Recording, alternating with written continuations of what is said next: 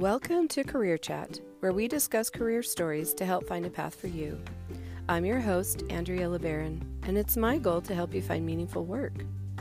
Allie Duff is someone who values learning. With master's degrees in both psychology and social work, she spent years helping people around the country with mental health treatment.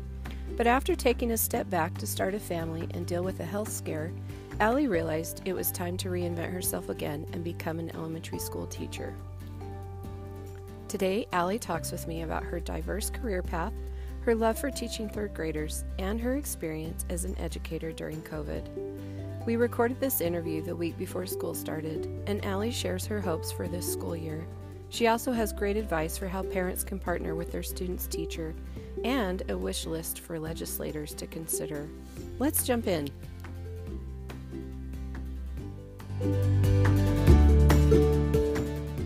Welcome, Allie. I am so happy to have you here on my podcast today. I really appreciate the time that you're taking away from getting ready for this new school year. And before we get started, I wondered if you could introduce yourself, tell us where you're from, maybe a little bit about your family and your current job title. Sure. So my name is Allie Duff, and I teach third grade at Upland Terrace Elementary in Salt Lake City. And I've been teaching here for about 7 years, third grade, all 7 years. I grew up in Illinois and Colorado, and my parents are in Colorado. So we get to go back there for vacations. That's really fun. I am married and have 2 kids, and my husband's job is what brought us to Utah. He's a neuropsychologist at the University of Utah, and I have one in college at the U and one who's a senior in high school at Skyline right up the road. So, yeah. That's so great. And ever since we met, when I started working at Upland, you were kind enough to kind of spend time talking with me a little bit about what a librarian does, because you have actually been an elementary school librarian as well. Yes. And in addition to that, you were also a social worker. That's so true. There's so much for us to talk about, and I've been really excited to kind of explore all of those different things with you. But first, I wanted to talk about when or how you decided to go into social work. Well, let's see. In high school, I was a peer counselor and got kind of interested in psychology that way. And when I went to college, I took some classes in psychology and just really loved them. I just discovered how interesting it is to understand more about a person and how, the things that have happened in their life and their families really impact their functioning in the world. And it's just applicable to really any career. And that's what, we tell our kids too. A few psychology classes can really help you in life and help you to understand the people around you better. So I made that my degree and went on and got a master's degree in psychology. And as we were moving around the country for my husband's job, he has a PhD in psychology. So as we were moving around the country, around that time, it kind of seemed like social work or a master's degree in social work was actually maybe a little bit better for finding jobs as you moved from state to state, because the licensure was really sort of similar from state to state with that, and less so with a master's in psychology. So I got my MSW while my husband was also getting his degree. And I did that for about 12 years and really enjoyed it. Wow. First of all, you guys must be a great pair, because you both have an interest in psychology and have made it a profession. Yeah, we understand each other's, what we're talking about, and similar background. We got our master's degree in psychology together at the same time in Colorado. So. Oh, wow. How fun. Now, so you had your master's degree in psychology, but then you went back and got an MSW, master's in social work. Was that a 1-year program for you, or did you have to do a 2 year? 2 years. Yeah, okay. 2 years. Mm-hmm. Do you wish that you had gone straight to the MSW, or were you glad to have that psychology background? The psychology background was actually very helpful. I mean, financially, yes, I probably should have gone straight to the MSW. that would have been the wiser choice financially. But I would have missed out on a lot of really good education that I got. It was a great program, and any education that I've had, I don't regret any of it. It's all been helpful to me in life. So I don't regret it. I agree too. I think sometimes if looking back, we may have taken a different step, but the educational process along the way can just be so phenomenal and important. So what kind of jobs did you have after you graduated with your MSW? Well, we moved around the country for my husband's education. So every time we moved, I would do something a little bit different. But I worked with people with major mental health issues, very serious things like schizophrenia or bipolar disorder, people that were having a hard time functioning. And I also did elder abuse work, and I worked with elderly in the Boston community, going into the projects and working with people that might be being taken advantage of by their families. Let's see, in another state, I did crisis work. So I was doing a lot of work on weekends, helping people in crisis situations, and just, a variety of things. I did a day treatment program at one point and did counseling at another point. So just a wide variety of jobs. That's awesome. And at what point did you decide to take a step back? Well, when we decided to have children is really when I started thinking about all that. Social work and a lot of the jobs that I have, some of them are high stress and some of them require weekend or nights. And it can be tough to watch people going through those problems. So around the time we started having kids, I really pulled back and was doing either part-time or staying home with my children, and decided, once they started going out in the world, going to preschool and, starting their educational career, I decided it was time for me to do something a little bit more positive and try to make a difference in the world in a different way. And is that where you did your library job? Yes. When we moved to Utah, my kids were both in elementary school, and I started volunteering at the school and just really enjoyed it. And there was an opportunity and they offered it to me. And I was like, yes, I love reading. I love kids. I love books. I love to get kids excited about books. This is right up my alley. And decided to give that a go and just loved it. It was just the most fun job. And I know I talk to you about that all the time. Yes. I think librarians are wonderful, and you're such a wonderful person to get kids excited about books and do such a great job in our library. But as you and I know, it's kind of like a little dream job. It really is. I feel exactly the same. It's just such a great combination. And I've loved talking to you about that. And I see that as having that background in your teaching is such an added bonus, because you're coming at it from knowing books and wanting to promote them, and then knowing how to get kids to read and all of that. I heard it said a little while ago that third grade is where you make the transition from learning to read to reading to learn. Does that sound right? Yes. That's one of our big goals in third grade. And that's why third grade is so important. I mean, statistically, third grade is one of the most important educational years, because you're making that transition. So by the end of third grade, we really want to make sure everybody, that kids are really good readers, because you need those skills. The skills have to be in place for you to understand the more complex reading material that's going to be coming your way. So all that rich science and social studies that we get to dive into, in third grade and beyond, really requires, an ability to read text. So it's a really important third grade skill. And I want to come back to all things third grade in just a minute. But before we do that, once you had your library job, what was it that led you to decide, actually, I want to become a teacher? Well, I just kept volunteering more in schools, and there did come a time where I had breast cancer. And so I had to really, everything halted for a minute, and, took care of that, got treatment for it. And during that process, it was really a time to sort of reflect and think about what's important to me and what do I want to do with the rest of my life and how can I make a difference in the world.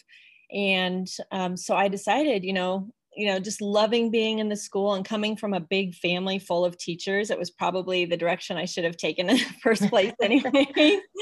I just decided I can do this. And, once I was feeling better and not in treatment anymore, I just decided this is what I need to be doing. And it's what brings me joy and makes me happy and helps me to know that I'm making the world a better place for, some kids. Oh, I love that. I love that transition that you made as you were going along in your career, and then having a health crisis kind of helped you redirect what you wanted to do. Yeah. And I know you did the alternate road to licensure in order to get your teaching credential. Is that right? Yes, that's right. Yeah. Can you explain that a little bit? I'm not sure if that's a nationwide program, or is that just unique to Utah? It's unique to Utah. I think different states have different programs related to that when they need to get teachers into the field when there's a teacher shortage. So it's definitely comes out of that. Like, we need more teachers.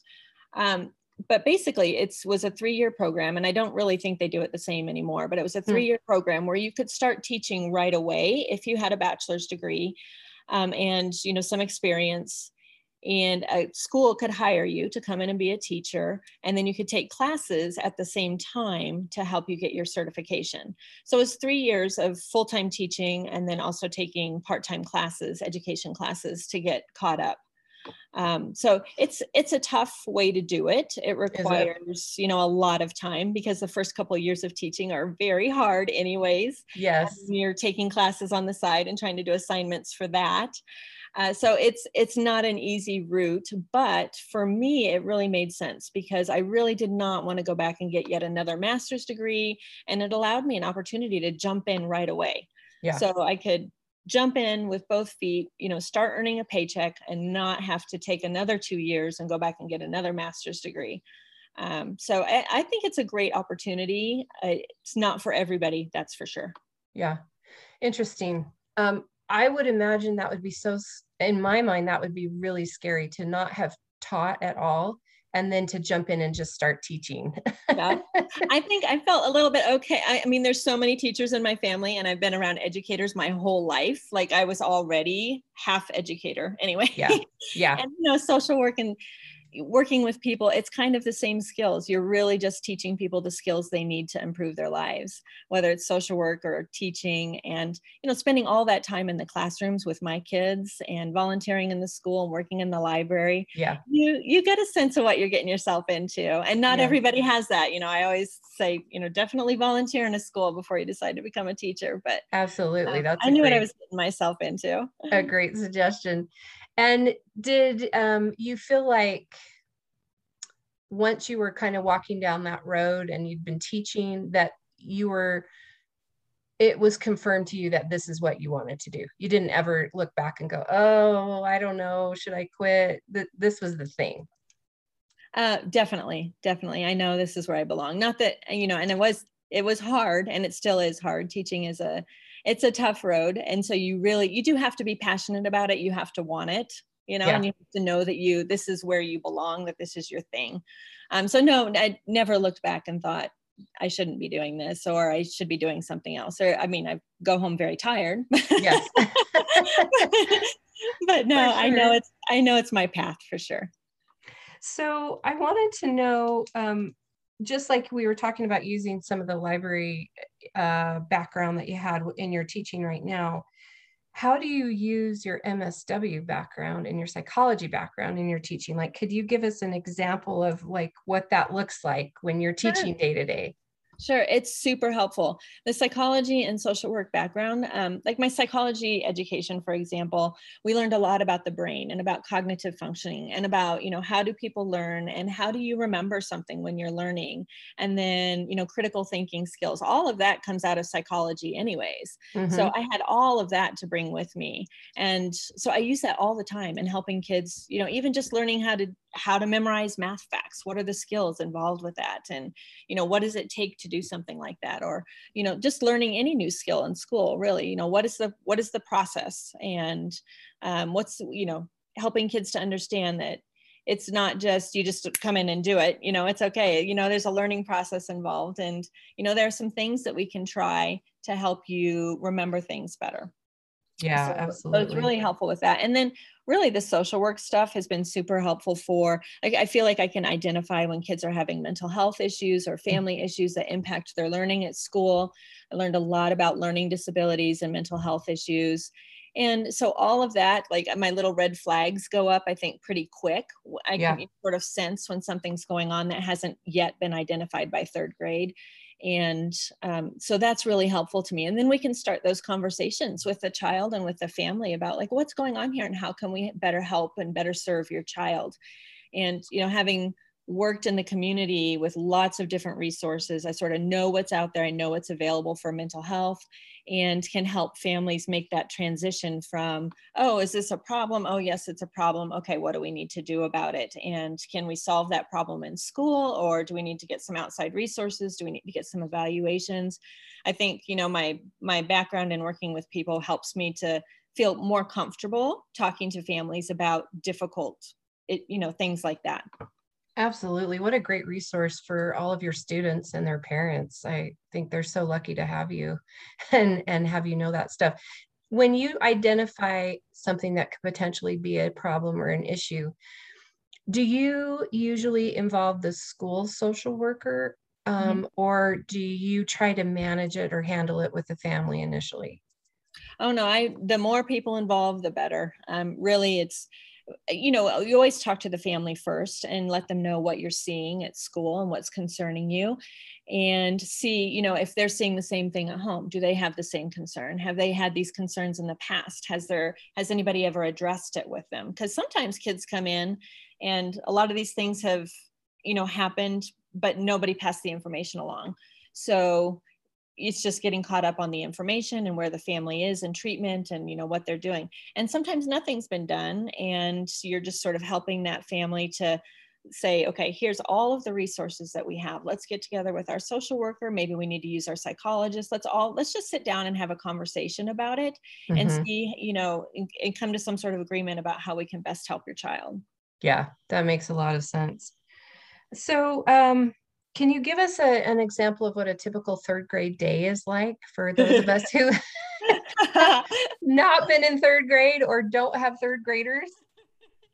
I saw that question. I thought, there's no typical third grade day. Every single day is different.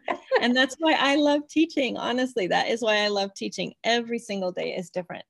But the main thing is there's a lot of laughter and there's a lot of learning, and it's just a big year for growth. And that's one of the most fun things about third grade. You just see this phenomenal growth from the beginning of the year to the end of the year.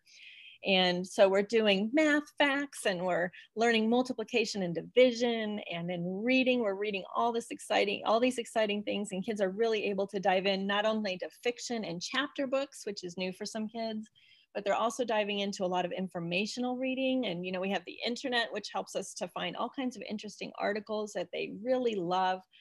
And, science and social studies, where, we get to look at forces in motion and, biomes and Native Americans and what does it mean to be a good citizen. So we're doing all these fun things, and it's just energetic and boom, boom, boom, boom, boom. We're going to the next thing all day long. We're singing, we're dancing,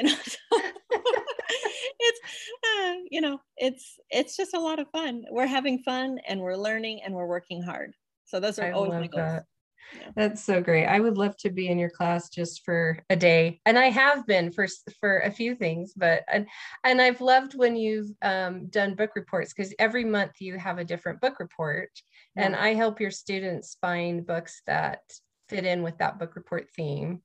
And yes. Then you've invited me down to take a look at their projects, and they're just so creative and fun. It's been great. Yes, I love that. And at the beginning of the year, everybody's a little bit like, oh no, we're going to have to do all this. But by the end of the year, it's one of the comments I get from kids and parents about how excited they were, that their child found something interesting and new to read, and how good it was for them to try so many different genres of books. Yeah. Is there one particular project that you love doing with your students over the year? Poetry is always near and dear to my heart. I love doing poetry. Yeah. And we, they make poetry mobiles. We read poetry. We make a poetry book, and they love it and I love it. And it's just one of my favorites. I love that. That's awesome. So could you identify, first of all, how much prep time do you get every week? And what are you expected to do in that amount of time? Elementary teachers get very little prep time. Really, it's just while the kids are at PE, that half an hour. If we get art, that we get that half an hour as well. And then we're supposed to get time on Friday afternoons, but that's usually filled up with meetings and committees and other things that you need to do. So it's really not enough time for prepping, 4 to 5 subjects each week. During that time, you could spend your 30 minutes answering emails, really. Right. So there's answering emails, you're prepping, you're making copies, you're thinking about the next day's work, you're collecting data. It's just a million things to do in a little bit of time. So really, most of my prep happens before school. I try to get here pretty early in the morning and on my weekends. Okay. So if you had a wish list of how more time that you were allotted, what would you wish for? I think teachers are deserving of, 45 minutes to an hour per day, really. Yeah. For, you're prepping all of, 4 to 5 different subjects, plus you're grading papers, plus creating all these assessments. And it's just a lot to try to squeeze in. So even the hour of the day would be cutting it. We would still be working at home at night, but that would be great to have that much time. I know high school teachers get a prep period, right, which is probably also interrupted a lot by other things, but it would be nice if we had a built-in prep period. Would be great. So that time that you're spending in the morning, that's off contract time that you're doing on your own to prepare for the day. Yes. Mm-hmm. Okay. And then time in the summer, do you spend time, like this week? Yeah. I think you're on contract this week, right? But anything you did previous to this week is just your own time. Yes. Yeah, this week, and then this week is filled with meetings and things. So we don't really have a lot of time to prep our rooms, and elementary classrooms take a lot of preparation. You need to get things together to make it easier when the kids come, so that they're ready to learn. So we spend a lot of time. I spent the whole week last week here getting the classroom ready to go. And I usually spend a few weeks during the summer also, trying to improve something or looking for a different way to teach something, or just, cleaning up my classroom. It's endless, there's just an endless list of things to do. Yeah, absolutely. And are you spending your own money to get your classroom ready? Always. Yeah. Our legislative fund is only about $250, and I can spend that in a blink of an eye, especially when we had a new science curriculum come into play last year. So a lot of the science resources and things that I had before, aren't relevant anymore. So we need to get some new books. We need to get some new supplies. And with 28 kids, which is what I have this year, that money goes super fast. Wow. And so we would try to explain that to parents. It's very little money for 28 kids. And this year we are getting some money from the PTA. So that will be a nice little boost as well. Oh, that's great. One of the questions I had that I really would love to know is if you had time with legislators, if you had an hour with either federal or state legislators, what would you want them to know about education? Really, and especially with everything going on, in the last few weeks with CRT, the critical race theory stuff, I just want them to realize that, teachers are intelligent and thoughtful and have the best interests of students and our communities in mind. And that's what's in the forefront of our thinking with everything that we're doing every single day. And it would be great for them to try to elevate, respect for teaching and respect for education. And, it's a big challenge with the big class sizes that we have here, and, the lack of funding to help address all of the needs of all of the children in our classroom. That's a big thing. And I know that's tough to get the class sizes down, but when you have a smaller class size, you realize how much progress you can make with kids and how much more you can help them learn. And, so that is one thing, just to know that we're working hard and that we wear a lot of hats in the classroom, and we don't have enough support to be able to serve every student in the way that we would want to. Yeah. So you could use more prep time, more smaller class sizes, more funding. Yeah. And support for kids who are struggling. It's a really tough road to get kids extra help in schools. So there aren't people assigned to do that. And, special ed, getting a child special ed services takes a lot of work. So, right. It can be several years of data collecting before a child gets the help that they need. And so we need to find other ways to support classrooms and get more bodies in the classroom, not more training. A lot of times I think their approach is to say, well, teachers need more training. Well, we know what needs to happen. We just need more support in making that happen. And sometimes that's dollars, sometimes that's bodies. But that would be a big thing to help us be able to serve our communities better. Yeah, that's a great point. So what would you say is something that you really enjoy about your job? Oh, there are so many things I enjoy about teaching. I mean, really the energy and that every day is different. And the biggest thing for me in teaching is really just knowing that I'm making a difference in these kids' lives every day. Like I know that when they leave my classroom at the end of the year, that they've had a successful year and they're ready for fourth grade. And I've had an impact in getting them going in the right direction. And I know that's good for our community. It's good for our state. It's good for our country, really, that you're able to make a difference in that way and make a difference in the future of our country that way. But there's so many things to love about teaching. It's just, you never know what the kids are going to say, and we just have fun. And it's so fun to watch them have that aha moment when they finally get something and you've been working so hard and they get it and you're like, yes, or, the child who thinks, they'll never be able to memorize their math facts, and you just keep trying and keep trying and keep trying, and they do it. And yes. I love that. Yeah, it's the best job. That's so great. So we're kind of nearing the end, but I just want to get a lot of your opinion about COVID and the things that you had to deal with last year and going into this year. So what kind of changes, like how was last year different than a normal year? And what do you see happening this year? Last year was really a tough year.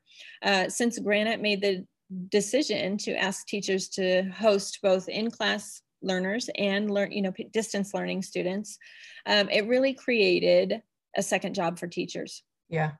So, and the Fridays to do it are really just a half day. It's a half day to create a whole second curriculum.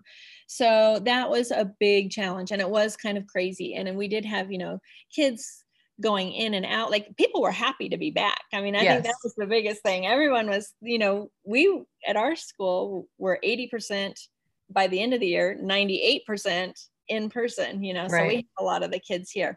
And the challenge with the kids here was really them going in and out because of quarantine or being worried about being ill. Right. Or somebody in their family was ill. And so then they were having to hop on and do distance learning for a few weeks. And that created a challenge for each family, every single, and then for me as a teacher, trying to get them up to speed on how to do that each time that would happen. And then for our distance learners, it's hard to be at home and, reading it's a lot of reading, it's a lot of listening, and many of them were on their own trying to do it. Yeah. And it was a big challenge. It was a really hard thing to try to learn from home for a whole year. And some kids did do that. So it was a lot of challenge. It was a lot of stress. It was a lot of challenges. I think families were stressed out. Everyone was worried, am I going to get sick? Is my family member going to get sick? Some of our families were worried about their job situation. People are trying to work from home and help their kids at home, and then not have our usual supports. We didn't have we couldn't see extended family. We couldn't go see grandma and grandpa. We couldn't see our friends or spend time in big groups that we're used to. So it did create, I think, a lot of stress and a lot of challenges, but some good things came out of that as well. I think we all saw that we're much more adaptable and much more resilient than we thought. And I think the kids that were here were just amazing, putting on those masks and learning all day in a mask and teaching all day in a mask. And we did it. We did it. We got through the year, and it wasn't the perfect year, but we made a lot of progress, and we got those kids ready for fourth grade. So we made it through. but it was tough and not something I would ever want to do again. I think, pulling teachers in two directions like that was not, that did take a toll on both in-person and distance learning students and, teachers' personal lives and mental health and physical health. Right. and all of that. So it's not something I would ever want to do again. Yeah. I think you've just spoken for so many teachers right there, the complexity of having to do two different jobs. And then on the student end of it, like you said, the inconsistency of coming in or out, the situation at home, so many things in flux. It was a really, really tough year. And do you feel like things have kind of mellowed a little bit going into this year? How are you feeling about starting the year? Well, towards the end of last year and over the summer, I was feeling really good. Most of us are vaccinated now, and right. The teachers were ready to take off our masks, and then all of a sudden, Delta. Right.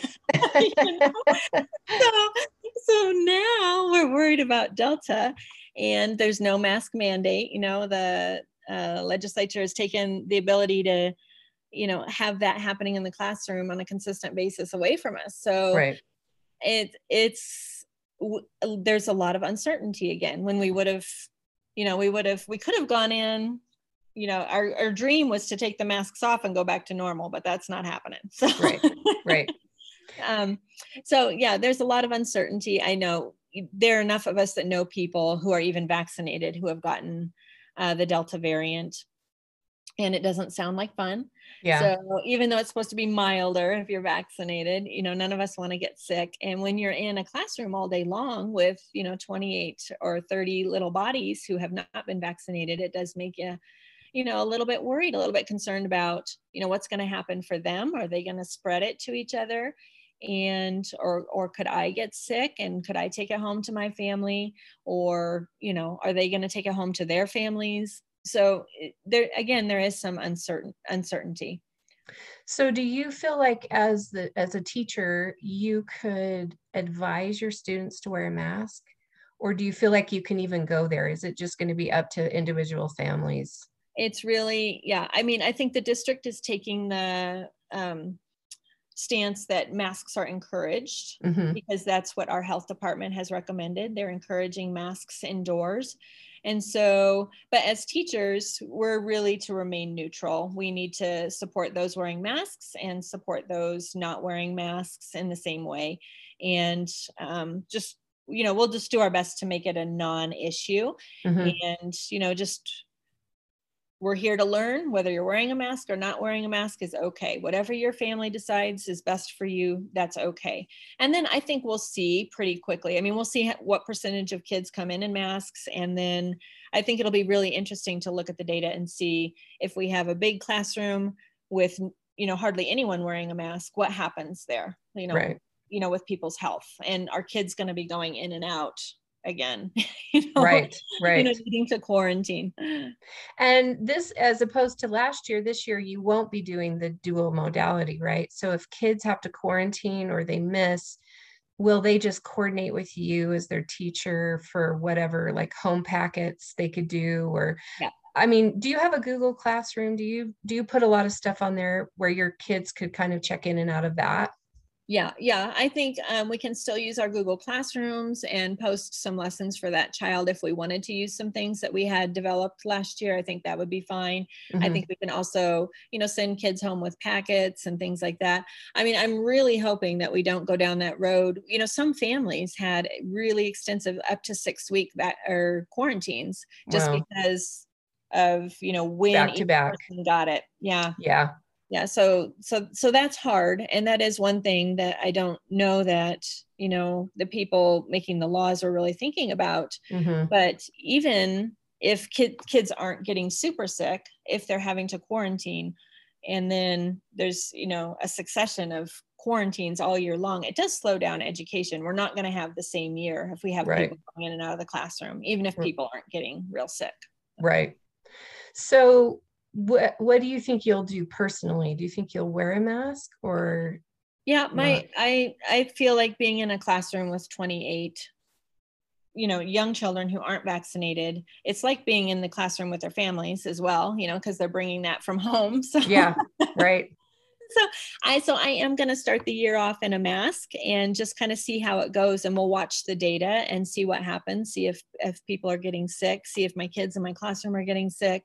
And I'll take all kinds of precautions. We'll keep cleaning, we'll keep hand sanitizing, and, keep the windows open, try to keep as much ventilation as possible. When we can, be outside as much as possible, and do a lot of those same things as last year. Yeah. So do you feel like there were any positive things that happened that have taken the place of the old way of doing things that you kind of want to keep around?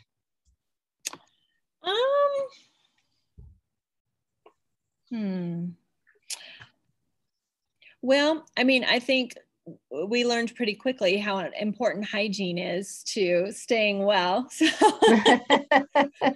I think we definitely all want to stay on let's wash our hands a lot. Let's hand sanitize a lot. Let's use good hygiene when we're, with little kids, there's a lot of touching the faces, there's blowing noses, there's picking noses, there's hands and mouths, there's touching everything. Yeah. So being a little bit more aware of hygiene and how things spread. It was kind of amazing not to have any colds or flu last year, or strep throat or bronchitis or any of those things that teachers get. So being more aware about our health and how we can protect each other, even when it's not COVID, is pretty important.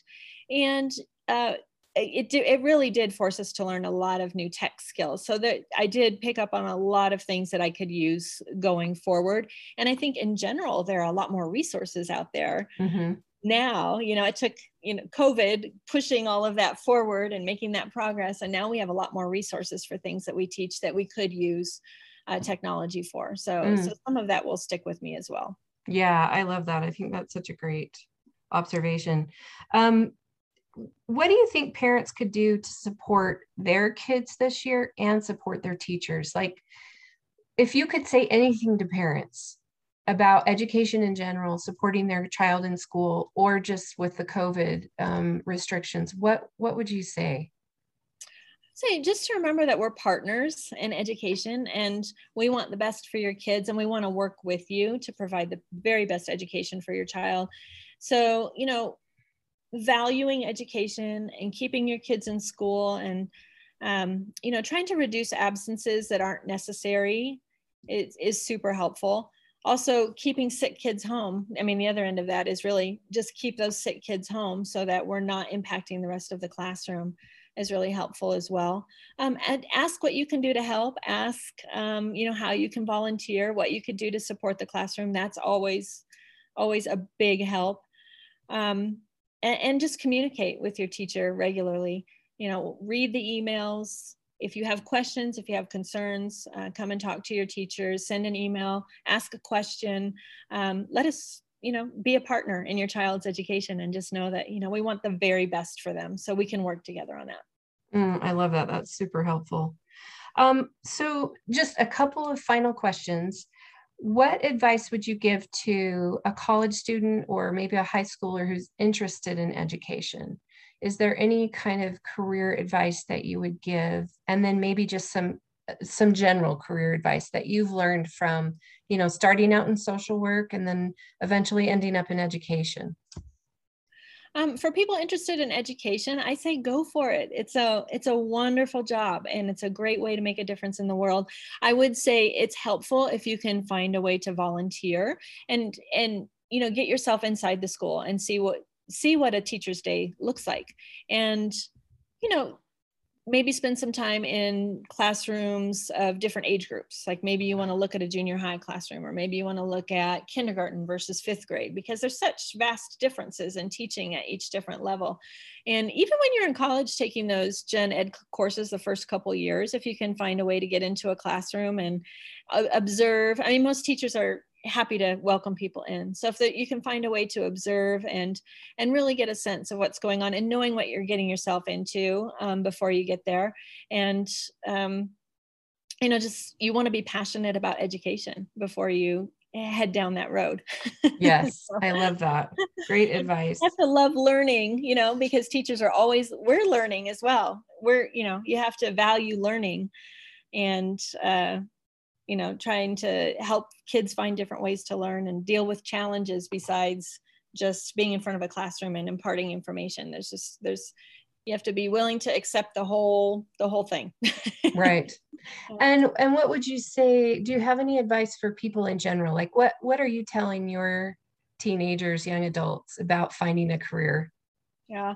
Well, we usually tell our kids to just don't feel like you have to have it all figured out right now. Like I think sometimes they stress out thinking, here I am, my son's about to finish college and here I am. And you don't have to have the perfect thing lined up, and as I well know, you can reinvent yourself over and over again. There are lots of opportunities in the world, and we just tell our kids to think about what you enjoy doing and what you're passionate about, what you're interested in, and shoot for that.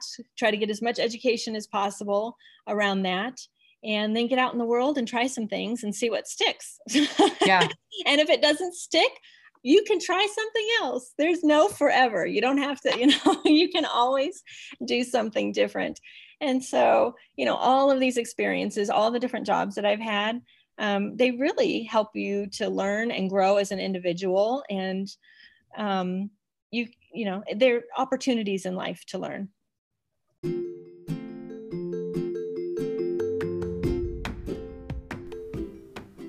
Thanks for joining me today on Career Chat. Any links we talked about will be in the episode notes. You can find me on Instagram at Career Chat Pod. And if you like this episode, please leave me a review on Apple Podcast. See you next time.